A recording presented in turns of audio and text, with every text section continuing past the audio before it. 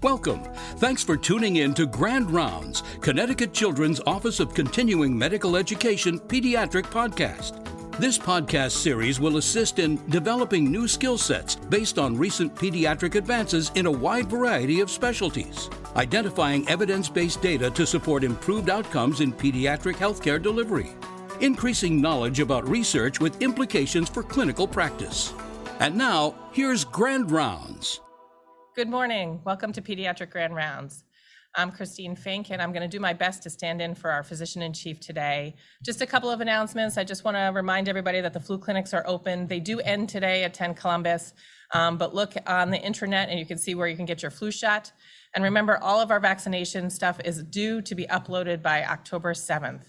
With that said, I am happy to announce Dr. Hughes will be presenting today on adolescent breast care and pediatric plastic surgery.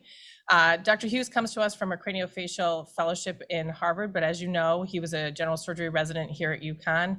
He has done an amazing job in filling in some of the important things that we were missing in plastic surgery. He's done a fantastic job with our lymphovascular malformations clinic.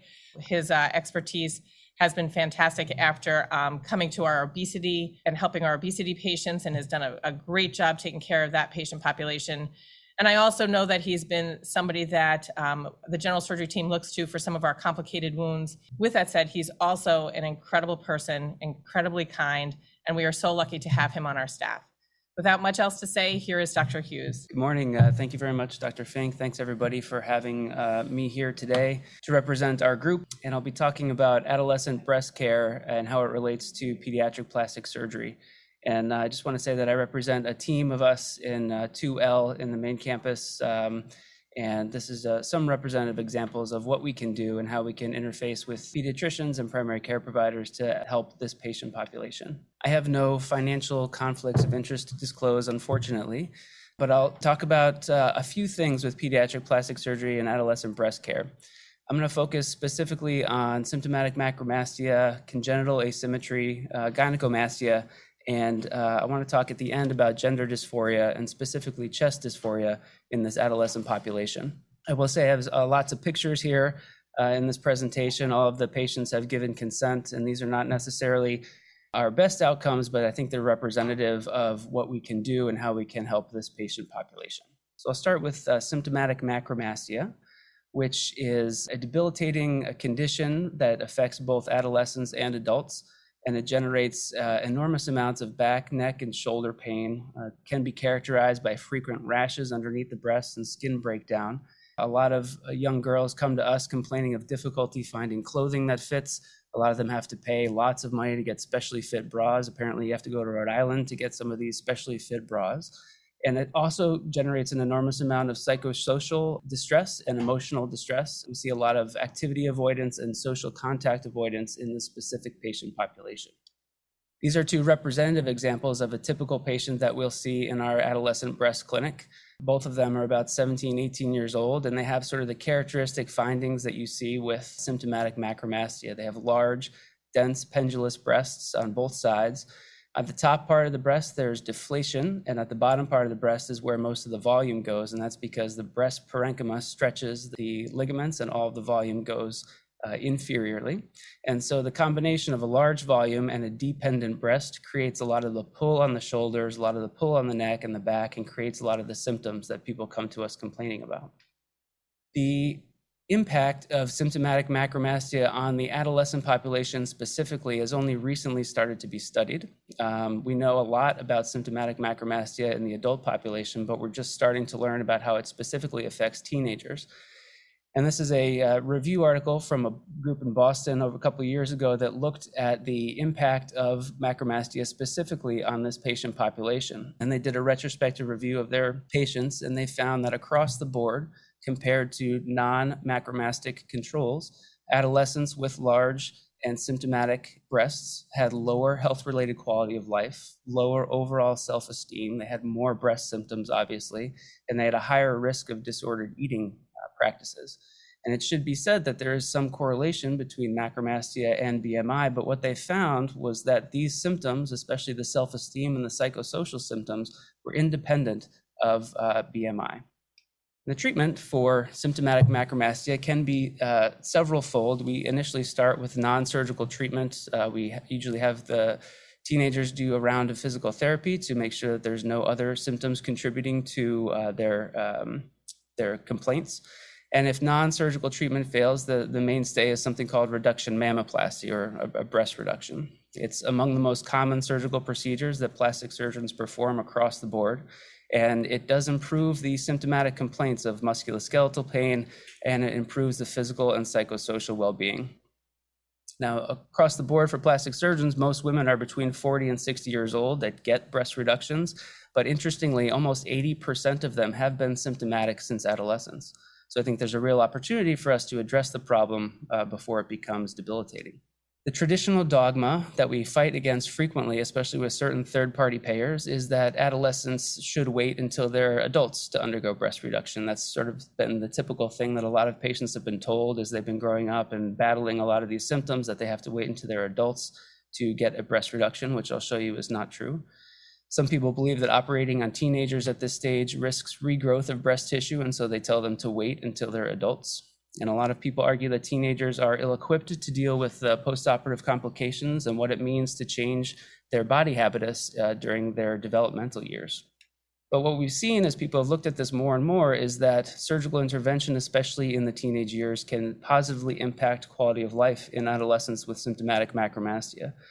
This is, again, a group in Boston, and our PA in plastic surgery, Lauren, worked with this group and worked on a lot of these papers to really define the field and demonstrate that intervening at certain stages can improve quality of life dramatically.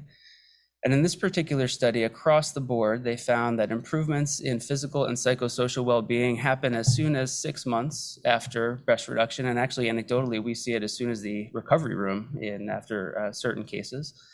And that, interestingly, the effects persist 5 years postoperatively, and sometimes they're even better than their non-macromastic controls. So really, we have a huge power of intervention here to be able to address some of the quality of life issues that affect the patients within this group. Again, interestingly, it was independent of BMI or age at intervention, suggesting that neither of these characteristics, whether they're high BMI or whether they're young age, should necessarily be a strict contraindication to surgical intervention. So these are just some of our pre and post-ops for the pictures I showed before. The top picture on the right is 1 month post-op, and the bottom picture on the right is a year post-operatively. You see a lot of changes happening in the breast over time, but overall she had experienced complete relief of her neck, back, shoulder symptoms and is very happy. And this is one of our larger reductions here. Some of the scale is skewed because the pictures are further in and closer up, but if you look at the folds of her elbow there, you see that the breasts are remarkably smaller and lifted and help to reduce all of her symptoms.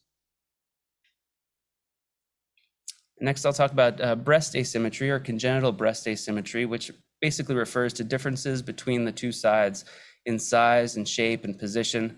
There's a dogma in plastic surgery, this one's actually true, that they're not twins, they're sisters. And that's very similar to what we see. Often most people have some degree of asymmetry in their chest, actually everyone. But when it becomes dramatic and substantial, it can significantly affect an adolescent's psychosocial well-being, their emotional self-esteem, and can negatively impact their quality of life. This is a representative example of somebody that we see in our clinic. She's 17 years old and came to us with congenital breast asymmetry, which is remarkably different between the two sides. Specifically with her, there's a lot of minutia here, but she has something called a tuberous breast deformity on the left-hand side, which is where the breast is constricted. And so some of the reconstructive efforts that we do have to address a lot of the components of congenital breast asymmetry. Traditional dogma within this patient population is that differences between the two sides is mostly a cosmetic concern and therefore should not be addressed, especially in the teenage years, and should not be covered by insurance. Again, the traditional thought process similar to symptomatic macromastia is that teenagers undergoing operations are both ill-equipped to handle the complications and that they risk regrowth afterwards, which we've seen is not true. In fact, not every teenager needs an operation for congenital breast asymmetry, and there are certain indications not to operate initially if they're still actively developing, if their breast growth is still in an active phase. And so what we've done here at Connecticut Children's is partnered with a prosthetic and orthotic company. This one is in Glastonbury, to provide custom-made inserts for bras to help mask some of this congenital asymmetry during the years of rapid development and before patients are good candidates for surgical intervention, to be able to address some of the quality of life issues that occur with congenital asymmetry. But when they are candidates for surgical intervention, when breast development is stable, when psychosocial development has developed to the extent that they are ready for surgery, then surgical intervention again can be impactful and can significantly improve quality of life in this adolescent population. There's a theme here, and it's going to be very similar, that surgical intervention can produce sustained improvements in this particular asymmetric population, independent of the age at which they are operated upon, and independent of the degree of severity of their asymmetry. So just the fact that there is some asymmetry there that is bothering them or is impactful for their daily life, in surgical intervention in certain cases can be beneficial. Surgical approaches vary depending on the specific anatomic considerations. Often something as straightforward as an augmentation mammoplasty, where you put certain implants in. These are done, again, for reconstructive efforts and not cosmetic efforts. So typically the FDA restricts silicone implantation to patients under 22 for cosmetic concerns. But for teenagers with severe congenital asymmetry, there is an allowance for silicone augmentation in the teenage population. If there's differences in size and what's called ptosis, or droop of the breast, then mastopexy alone might be an option, which is just a breast lift. And if there are different sizes and one side needs to be reduced, then you can also employ breast reduction techniques as well. It really depends on the specific concerns and anatomic findings of each patient. And this is our ASIM patient here in her initial photograph when she came to us on the left, 3 months post-operatively on the top, and then 1 year after surgery on the bottom. Again, not perfect, but dramatically improved from preoperatively, and her quality of life has dramatically improved. I will say this patient population is very rewarding to work with, and often the parents come with them to the office, and right away they just talk about not so much how they look, and the girls themselves don't talk so much about how they look, but the parents especially talk about what different people they are and how much more outgoing they are and how they feel like they're not hiding behind their clothing and withdrawing. And you see that right away, and it really does persist at least several years after surgery, which is a rewarding thing to see as a practitioner. Third, I'll talk about gynecomastia, which is another common thing we see in our adolescent breast clinic. Technically, gynecomastia is the benign enlargement of male breast tissue, and it's extremely common. We see a lot of kids that come in who are really worried, think that there's something terribly wrong, and most of the time there's not. It's an extremely common condition. Up to 2/3 of patients of teenage boys will experience some degree of gynecomastia in their lifetime. Most of it resolves by age 17. Sometimes it can persist beyond that. And when it lasts longer than a year or so, or if it persists longer than 17, the chances that it's going to spontaneously regress are smaller. And so typically that's when we come in. The etiology of gynecomastia is mostly idiopathic. There are certain conditions that can cause gynecomastia, certain drugs, certain endocrine disorders, and we do a thorough workup of all of our patients to make sure that none of these factors are contributing to the development of gynecomastia. It does range in severity. This is there's lots of grading scales out there. This is one of the more common grading scales that was developed in the early 2000s. Grade 1 through 4, essentially the takeaways are that 1 is less severe, 4 is the most severe, and it's essentially dependent on the degree of hypertrophy of the glandular tissue with or without skin excess. So a small amount of hypertrophy with no skin excess is a 1, a large amount of hypertrophy with lots of skin excess, almost a female-looking chest, is a grade 4. And anywhere in between can still be significantly impactful for certain patients. This is just a representative example of someone on the more minor scale, which again, you look at this particular individual and you might not appreciate the degree of impact that this has on their quality of life, but this is sort of a grade 1-ish gynecomastia with glandular hypertrophy mostly behind the nipple, but there's some along the anterior chest as well. And this was really affecting his self-esteem and his social interactions and causing him to withdraw quite a bit. And so he came to us seeing what we could do from a surgical standpoint. As with the other conditions, there's a certain amount of dogma that we have to overcome within not only the medical community, but the community in general. The first for gynecomastia is that of sympathetic reassurance, and this is something that sounds nice, right? But it can be detrimental to these patients because they'll often be told, oh, don't worry about it, it's going to go away. Don't worry about it, it's going to go away. And true, it often goes away by age 17, but you have teenagers here in the prime of their pubertal years in high school who are significantly impacted by their chest appearance, and just being told that it's going to go away, it's going to go away, it's going to go away, and never have anybody talk to them about what their options are if it doesn't, can be detrimental to their development. There's also a fat goes to the gym paradigm that is detrimental to certain patients, like symptomatic macromastia. Gynecomastia can be associated with elevated BMI, but I'll show you in a minute that that is not necessarily mutually exclusive, and that treating gynecomastia independent of BMI can still help certain individuals. In fact, that same group looked at the psychosocial impact of adolescent gynecomastia in a case control study a couple of years ago, and similar to the other adolescent breast conditions, there was a negative impact on psychosocial well-being across the board, again, independent of associated BMI or the severity of disease. So as we see with our patient, who's a fairly minor level of gynecomastia, he still had a significant impact on his psychosocial development and his quality of life. Surgical approaches for gynecomastia can vary, again, depending on anatomy. For more minor scales of gynecomastia, a periareolar approach where you make an incision along the inferior border of the nipple and remove the glandular tissue from behind the nipple can be enough. Sometimes we combine that with liposuction to address the fibrofatty component over the anterior chest. With a higher grade gynecomastia, grade 3 or grade 4, again, these are ones with larger volumes of breast tissue, but also more significant skin excess and breastosis. A breast reduction type approach needs to be employed, which is similar to what we do for symptomatic macromastia.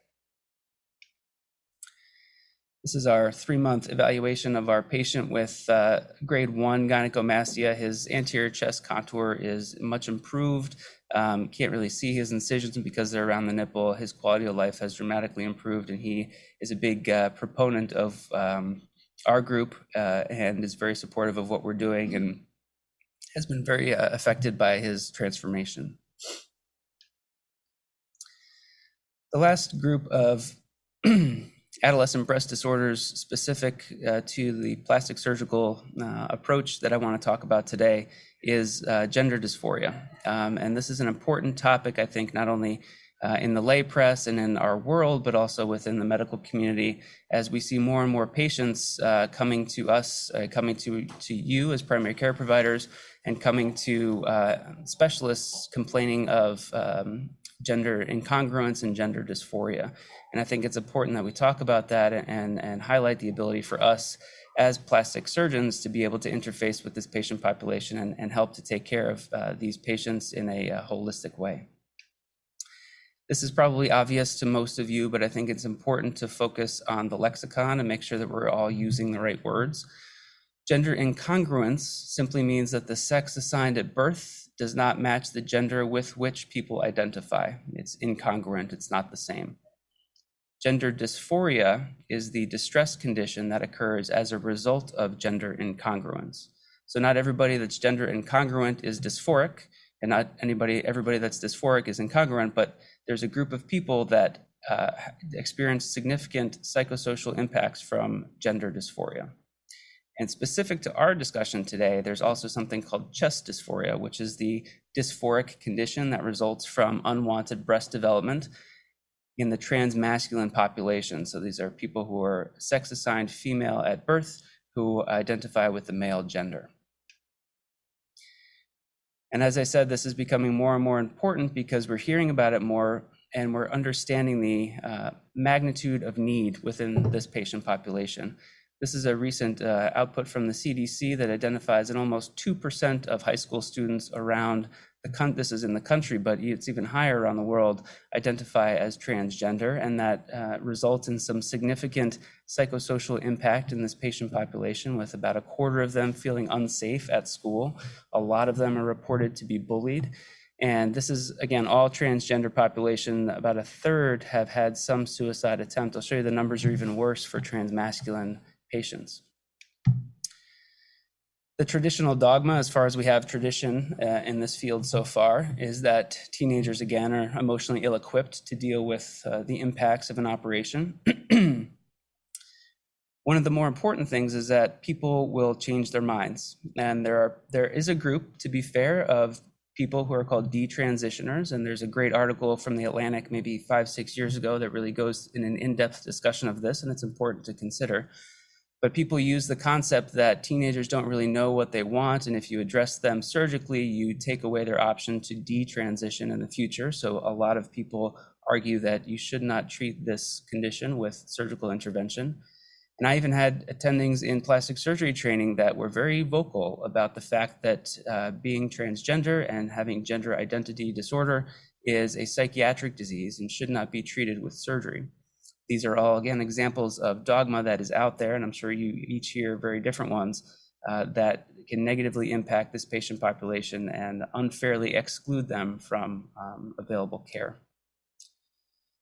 Specific to plastic surgery, where most of the time we deal in our clinic with gender-affirming top surgery in transmasculine youth. So again, assigned sex female at birth, identify gender as male. Often they come to us looking for top surgery, which I'll talk about in a minute. But this is the most common population that we see. They have the highest prevalence of past suicide attempts among all youth of any gender identity. And almost half of all transmasculine youth have attempted suicide in the past, which is incredible. Masculinizing chest surgery, or top surgery, which is where we come in, can reduce dysphoria by 10%, by 10 times postoperatively, and it addresses chest dysphoria 100%. And I'll show you some recent data to support that. This is a representative example of someone in our clinic who came to us, transmasculine individual, sex assigned female at birth with a significant amount of chest dysphoria from large unwanted breast volume on the chest. And there are various surgical approaches when looking at gender-affirming top surgery or gender-affirming chest reconstruction. For smaller breasts and smaller chests with small amounts of skin excess, you can use similar approaches that you do with gynecomastia, which is a periareolar incision with or without liposuction. This is also called the keyhole approach, where the incision is very small and can produce dramatic effects. And we've seen a lot of that in our clinic, where we have great outcomes from small minimal incision mastectomies, essentially, to treat gender dysphoria and chest dysphoria. For patients with large chest volumes or a lot of skin excess, the standard approach is something called a double incision mastectomy, where you make an incision along the bottom and you actually take the nipple off and resize it and put it on as a free skin graft. This is probably the most common surgical approach that's seen due to the fact that a lot of the patients that come in are larger chested and have larger skin excess. This is a intraoperative picture of that last patient that we saw, where we do a double incision mastectomy. We remove all of the breast tissue along the capsule, leaving only the skin and the subcutaneous fat. Take the nipples off, resize them, because the male nipple is differently sized and shaped than the female nipple, and also reposition them on the chest. The male nipples are more lateral than the female nipples typically. And we do this as an outpatient procedure. Patients go home the same day. They come to us the next week to take drains out, to take dressings off of the nipples, and to switch out their chest support. And then this is our patient postoperatively here after about 6 months.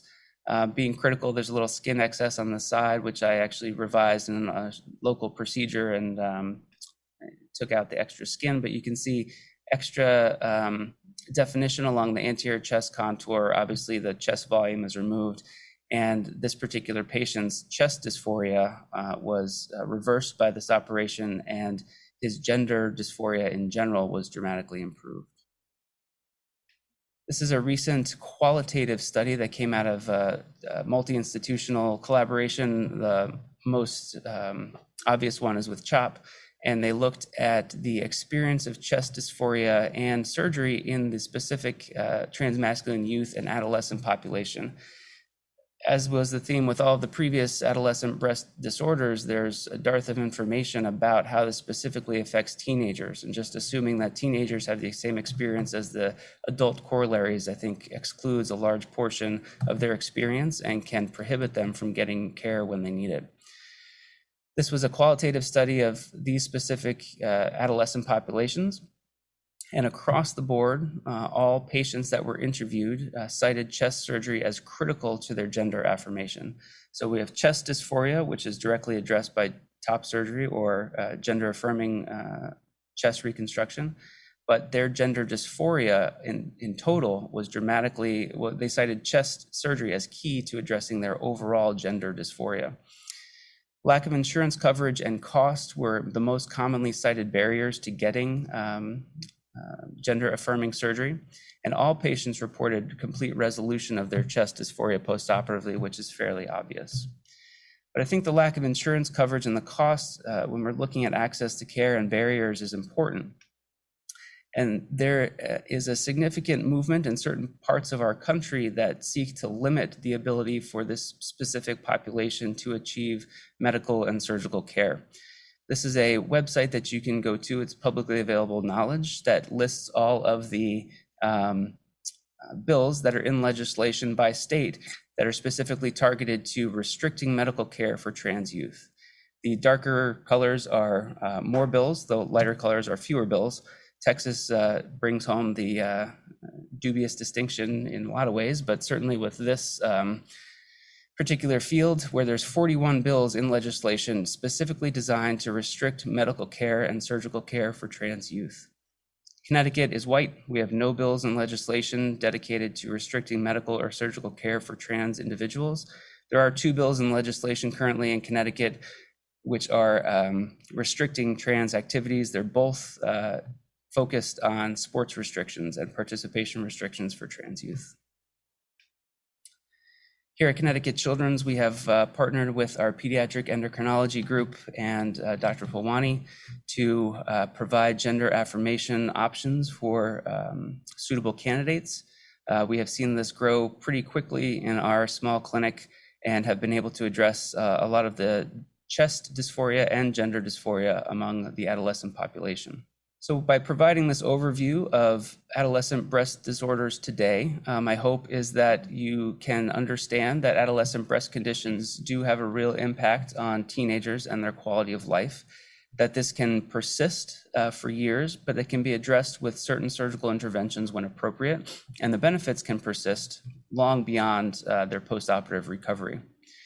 Intervention alone, specifically surgical intervention, should not be delayed based on arbitrary dogma that certain individuals have to wait until they're 18 for some reason, or that teenagers can't participate in their recovery.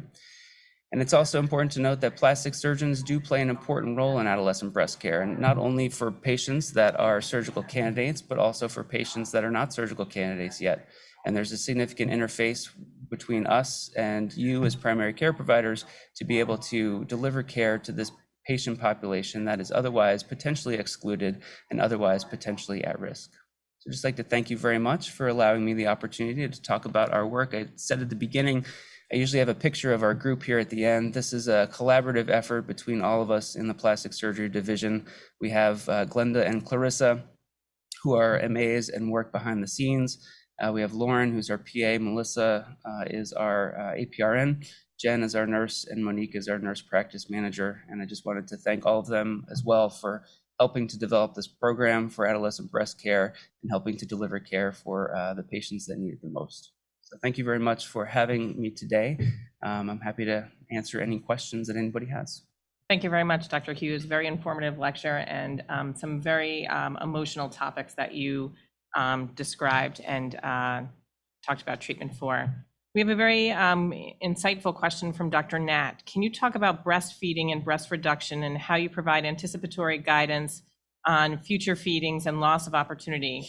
As a hospitalist with a large, well newborn practice, I see many mothers who have different levels of understanding of the impact of breast reduction on breastfeeding. Yeah, thank you very much for that question. That's a great one and something that's key to our discussions for these patients. There's lots of ways to do breast reductions, lots of approaches, lots of ways to preserve the nipple. And regardless of the way that is approached, I think the outcomes for breastfeeding are pretty much the same. And typically what I tell patients is that post-operatively after breast reduction, about a third of women can breastfeed with no problem. A third of women can breastfeed but might not be as productive as they would be and might need to supplement with formula. And that a third of women might have trouble breastfeeding altogether and need to exclusively formula feed. Now that's based on old retrospective cross-sectional data that really has not been updated in a long time. And to be honest, I don't know how different that is from the general population that's non-operated. I don't think anybody has good data to support that, but that's typically what we tell patients, and that's typically what we see in follow-up as well. Excellent. Dr. Z asked, can you comment on the risk of neoplastic changes in these conditions? Thanks for the question. The best data that we have are for incidental neoplasms in breast reduction specimens. There is some data to evaluate that within the gynecomastic population, but the best and most frequently studied is in the breast reduction specimen population, and it's very rare. Usually we say about 0.2% of all reduction mammoplasty specimens across the board have some degree of either early stage cancer or atypia within the reduction specimen. So it's something we send all of our specimens to pathologists to look at. To be honest, when they look at it under the microscope, they don't look at everything. They what they call bread loaf the specimen, where they cut it into pieces and look at representative samples. But everybody gets analyzed in that way, and that the best thing that we know is that it's about 0.2% of the time. Laura Pickett asked, what is the endocrine workup for a gynecomastia and when is it indicated? Higher severity or delayed age of onset? To be honest, working here, a lot of the endocrine workup has already been done, which is wonderful. But typically, if it hasn't been done, I usually get baseline endocrine labs on every teenager that comes to us with persistent gynecomastia beyond a year with no identifiable cause. And so that means that there's no exogenous drug use, there's no testicular mass, there's nothing to support a clear indication for why they have gynecomastia, which again, most of the time is idiopathic. But in general, if that's the case and we need an endocrine workup, I'll order free thyroid levels, I'll order HCG, luteinizing hormone, we'll order estradiol, free estradiol. And then if all of that is normal, I don't feel compelled to get an endocrine workup, and we can say that this is idiopathic gynecomastia.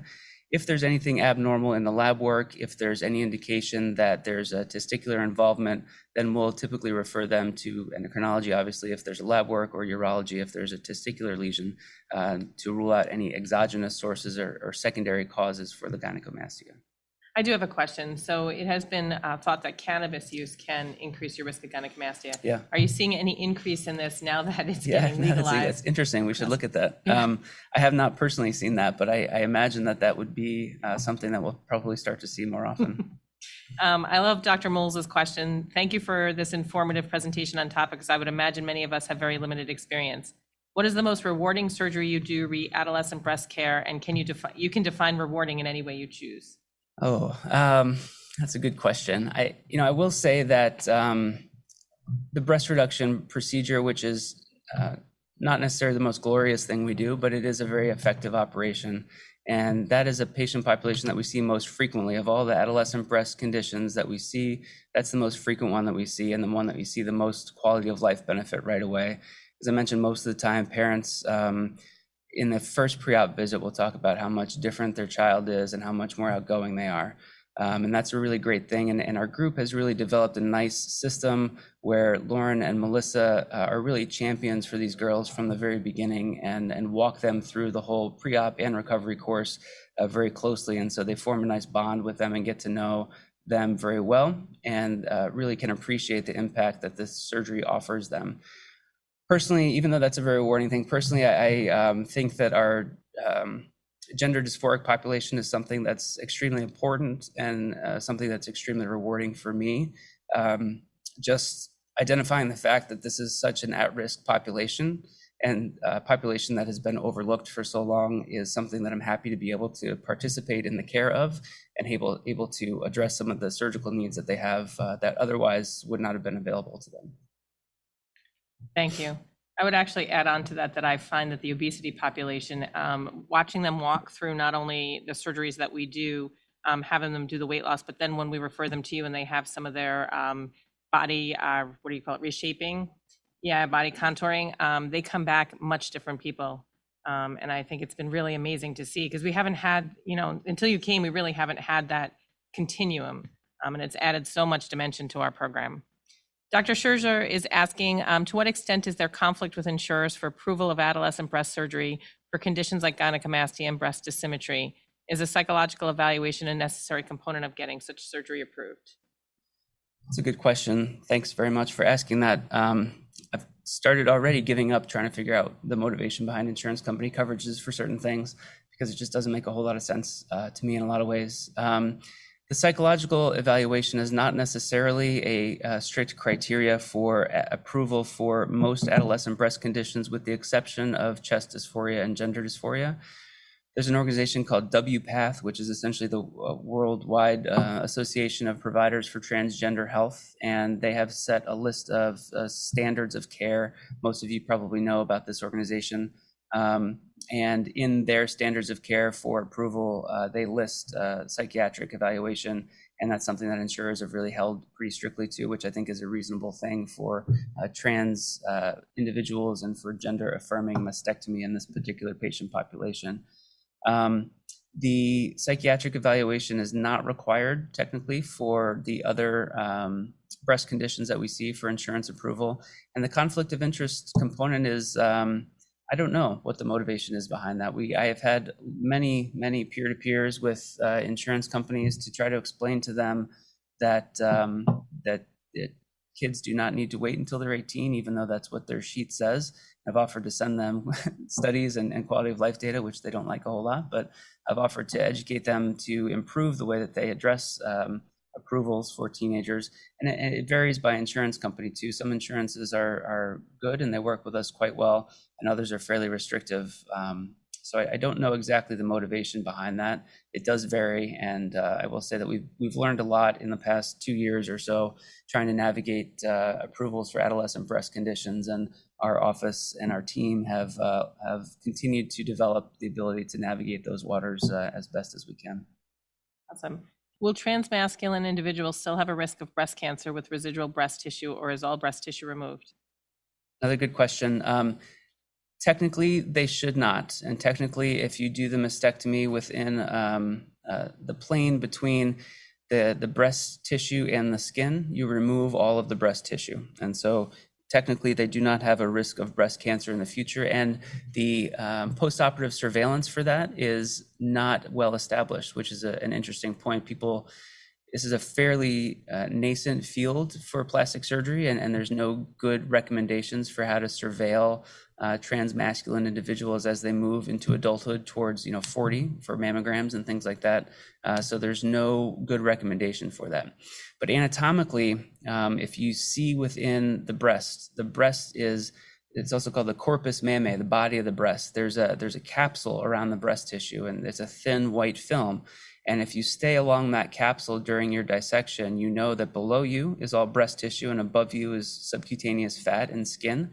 And if you remove the entire body of the breast, in theory, you're removing all of that breast tissue. And so the cancers that develop are not in the fat and skin, obviously, they're in the breast parenchyma. And by removing that completely, you do not put them at future risk for developing breast cancer. We have time for a couple more questions. Any regrowth after breast reductions? And if so, what age group and when do you see this? Yeah, there is a concern for regrowth after breast reductions, and it's typically seen later on in their 20s and 30s, usually after children and life and weight changes with life. There's a recent study that just came out about the optimal timing for breast reductions, again from the Boston group, looking at age after the onset of menses in teenagers. And if you delay a breast reduction until about 3 years after the onset of their period, then your risk of regrowth is a little bit less compared to if you intervene before. And that probably has something to do with hormonal shifts and subsequent pubertal development. But that is certainly a risk. And so anecdotally, if they're on the younger side, we we always talk to patients about their ideal size, not that we specifically reduce to a certain size, because you go to Victoria's Secret, you're one size, and you go somewhere else, you're another size. But we get a sense in general about what size they're looking for. We're limited to some extent by we preserve the nipple on its own vascular supply and its own nerve supply. So we are limited to some extent by how small we can go, depending on how large they are in the beginning. And if they're on the younger scale of the teenage years, the youngest we've done so far is 12. She had a different condition, but if they're on the younger side in the teenage years, it tend to go as small as we can within the realm of sizes that we're shooting for, anticipating that there's going to be growth and there's a lot of development left to do. But on the adult side, I've also seen patients that have done revision reductions in their 40s and 50s, not frequently, and it doesn't happen all the time, but there is a subset of patients who you do see that typically after childbirth and after the breastfeeding years within the 20s and 30s. Does breast augmentation affect breastfeeding? Breast augmentation can affect breastfeeding as well.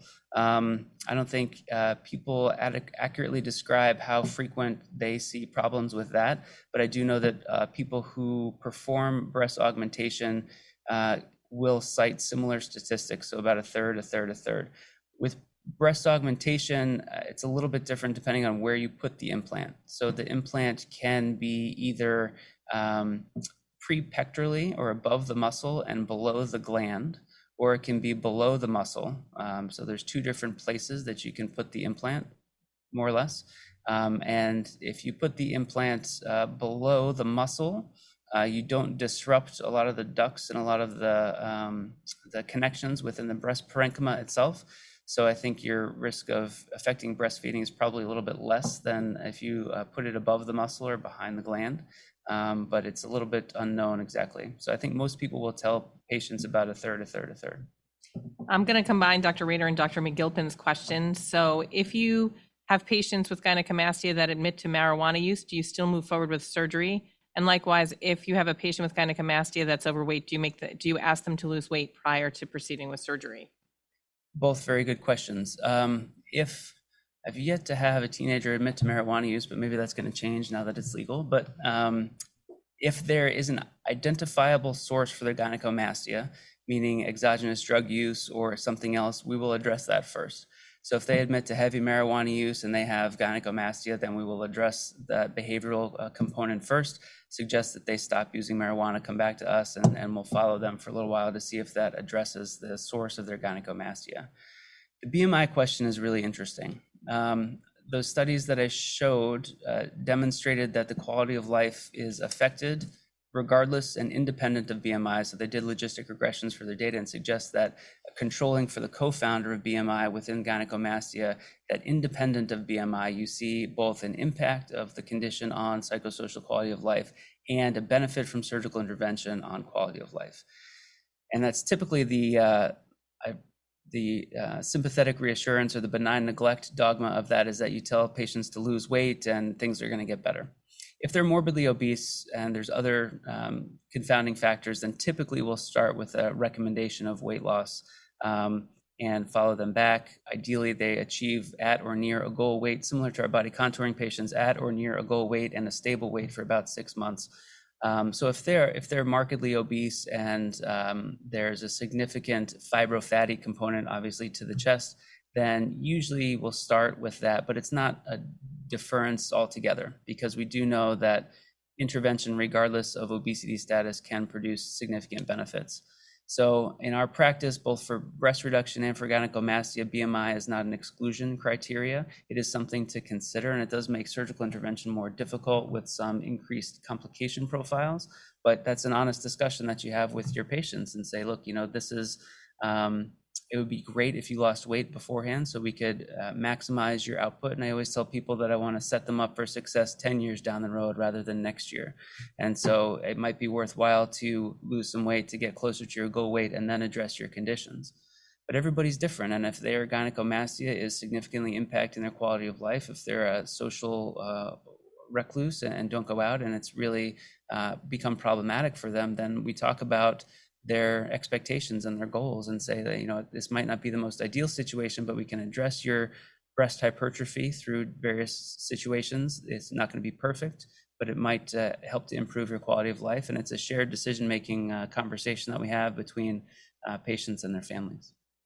Thank you. And thank you for the website on breastfeeding after reduction. It has been posted so that you guys can access it. One last question. Dr. Torrey says, thank you for this wonderful presentation. How important is early initiation of medical or hormonal treatment for patients pre or early in breast development for gender dysphoria, chest dysphoria, in preventing the need for surgery? That's a great question. That's a whole other series of controversies and when to initiate medical therapy. I will say that we don't typically make a lot of those clinical decisions when they come to us. A lot of these patients have already been through discussions regarding initiation of medical therapy for gender dysphoria. There's a lot of controversy around the appropriate time to do that. And the endocrinology group here and Dr. Pulwani really have excellent conversations with patients regarding that. So the short answer is I would defer to them and to their discussion and their shared decision-making with respect to initiation of medical therapy. Typically, when we see them, they have already been through that discussion. I will say that specific to gender dysphoria and chest dysphoria for gender-affirming mastectomy or chest reconstruction, being on hormone therapy is not an absolute requirement. If you are dealing with trans feminine individuals, so individuals that are assigned sex male at birth and identify as a female, they do need to be on hormone therapy for 2 years prior to augmentation, because you do see a dramatic amount of breast change with hormone therapy in that direction. For trans masculine males who are on testosterone, you don't see a whole lot of breast changes with respect to size and breast development, because often when they come to us, that's already happened.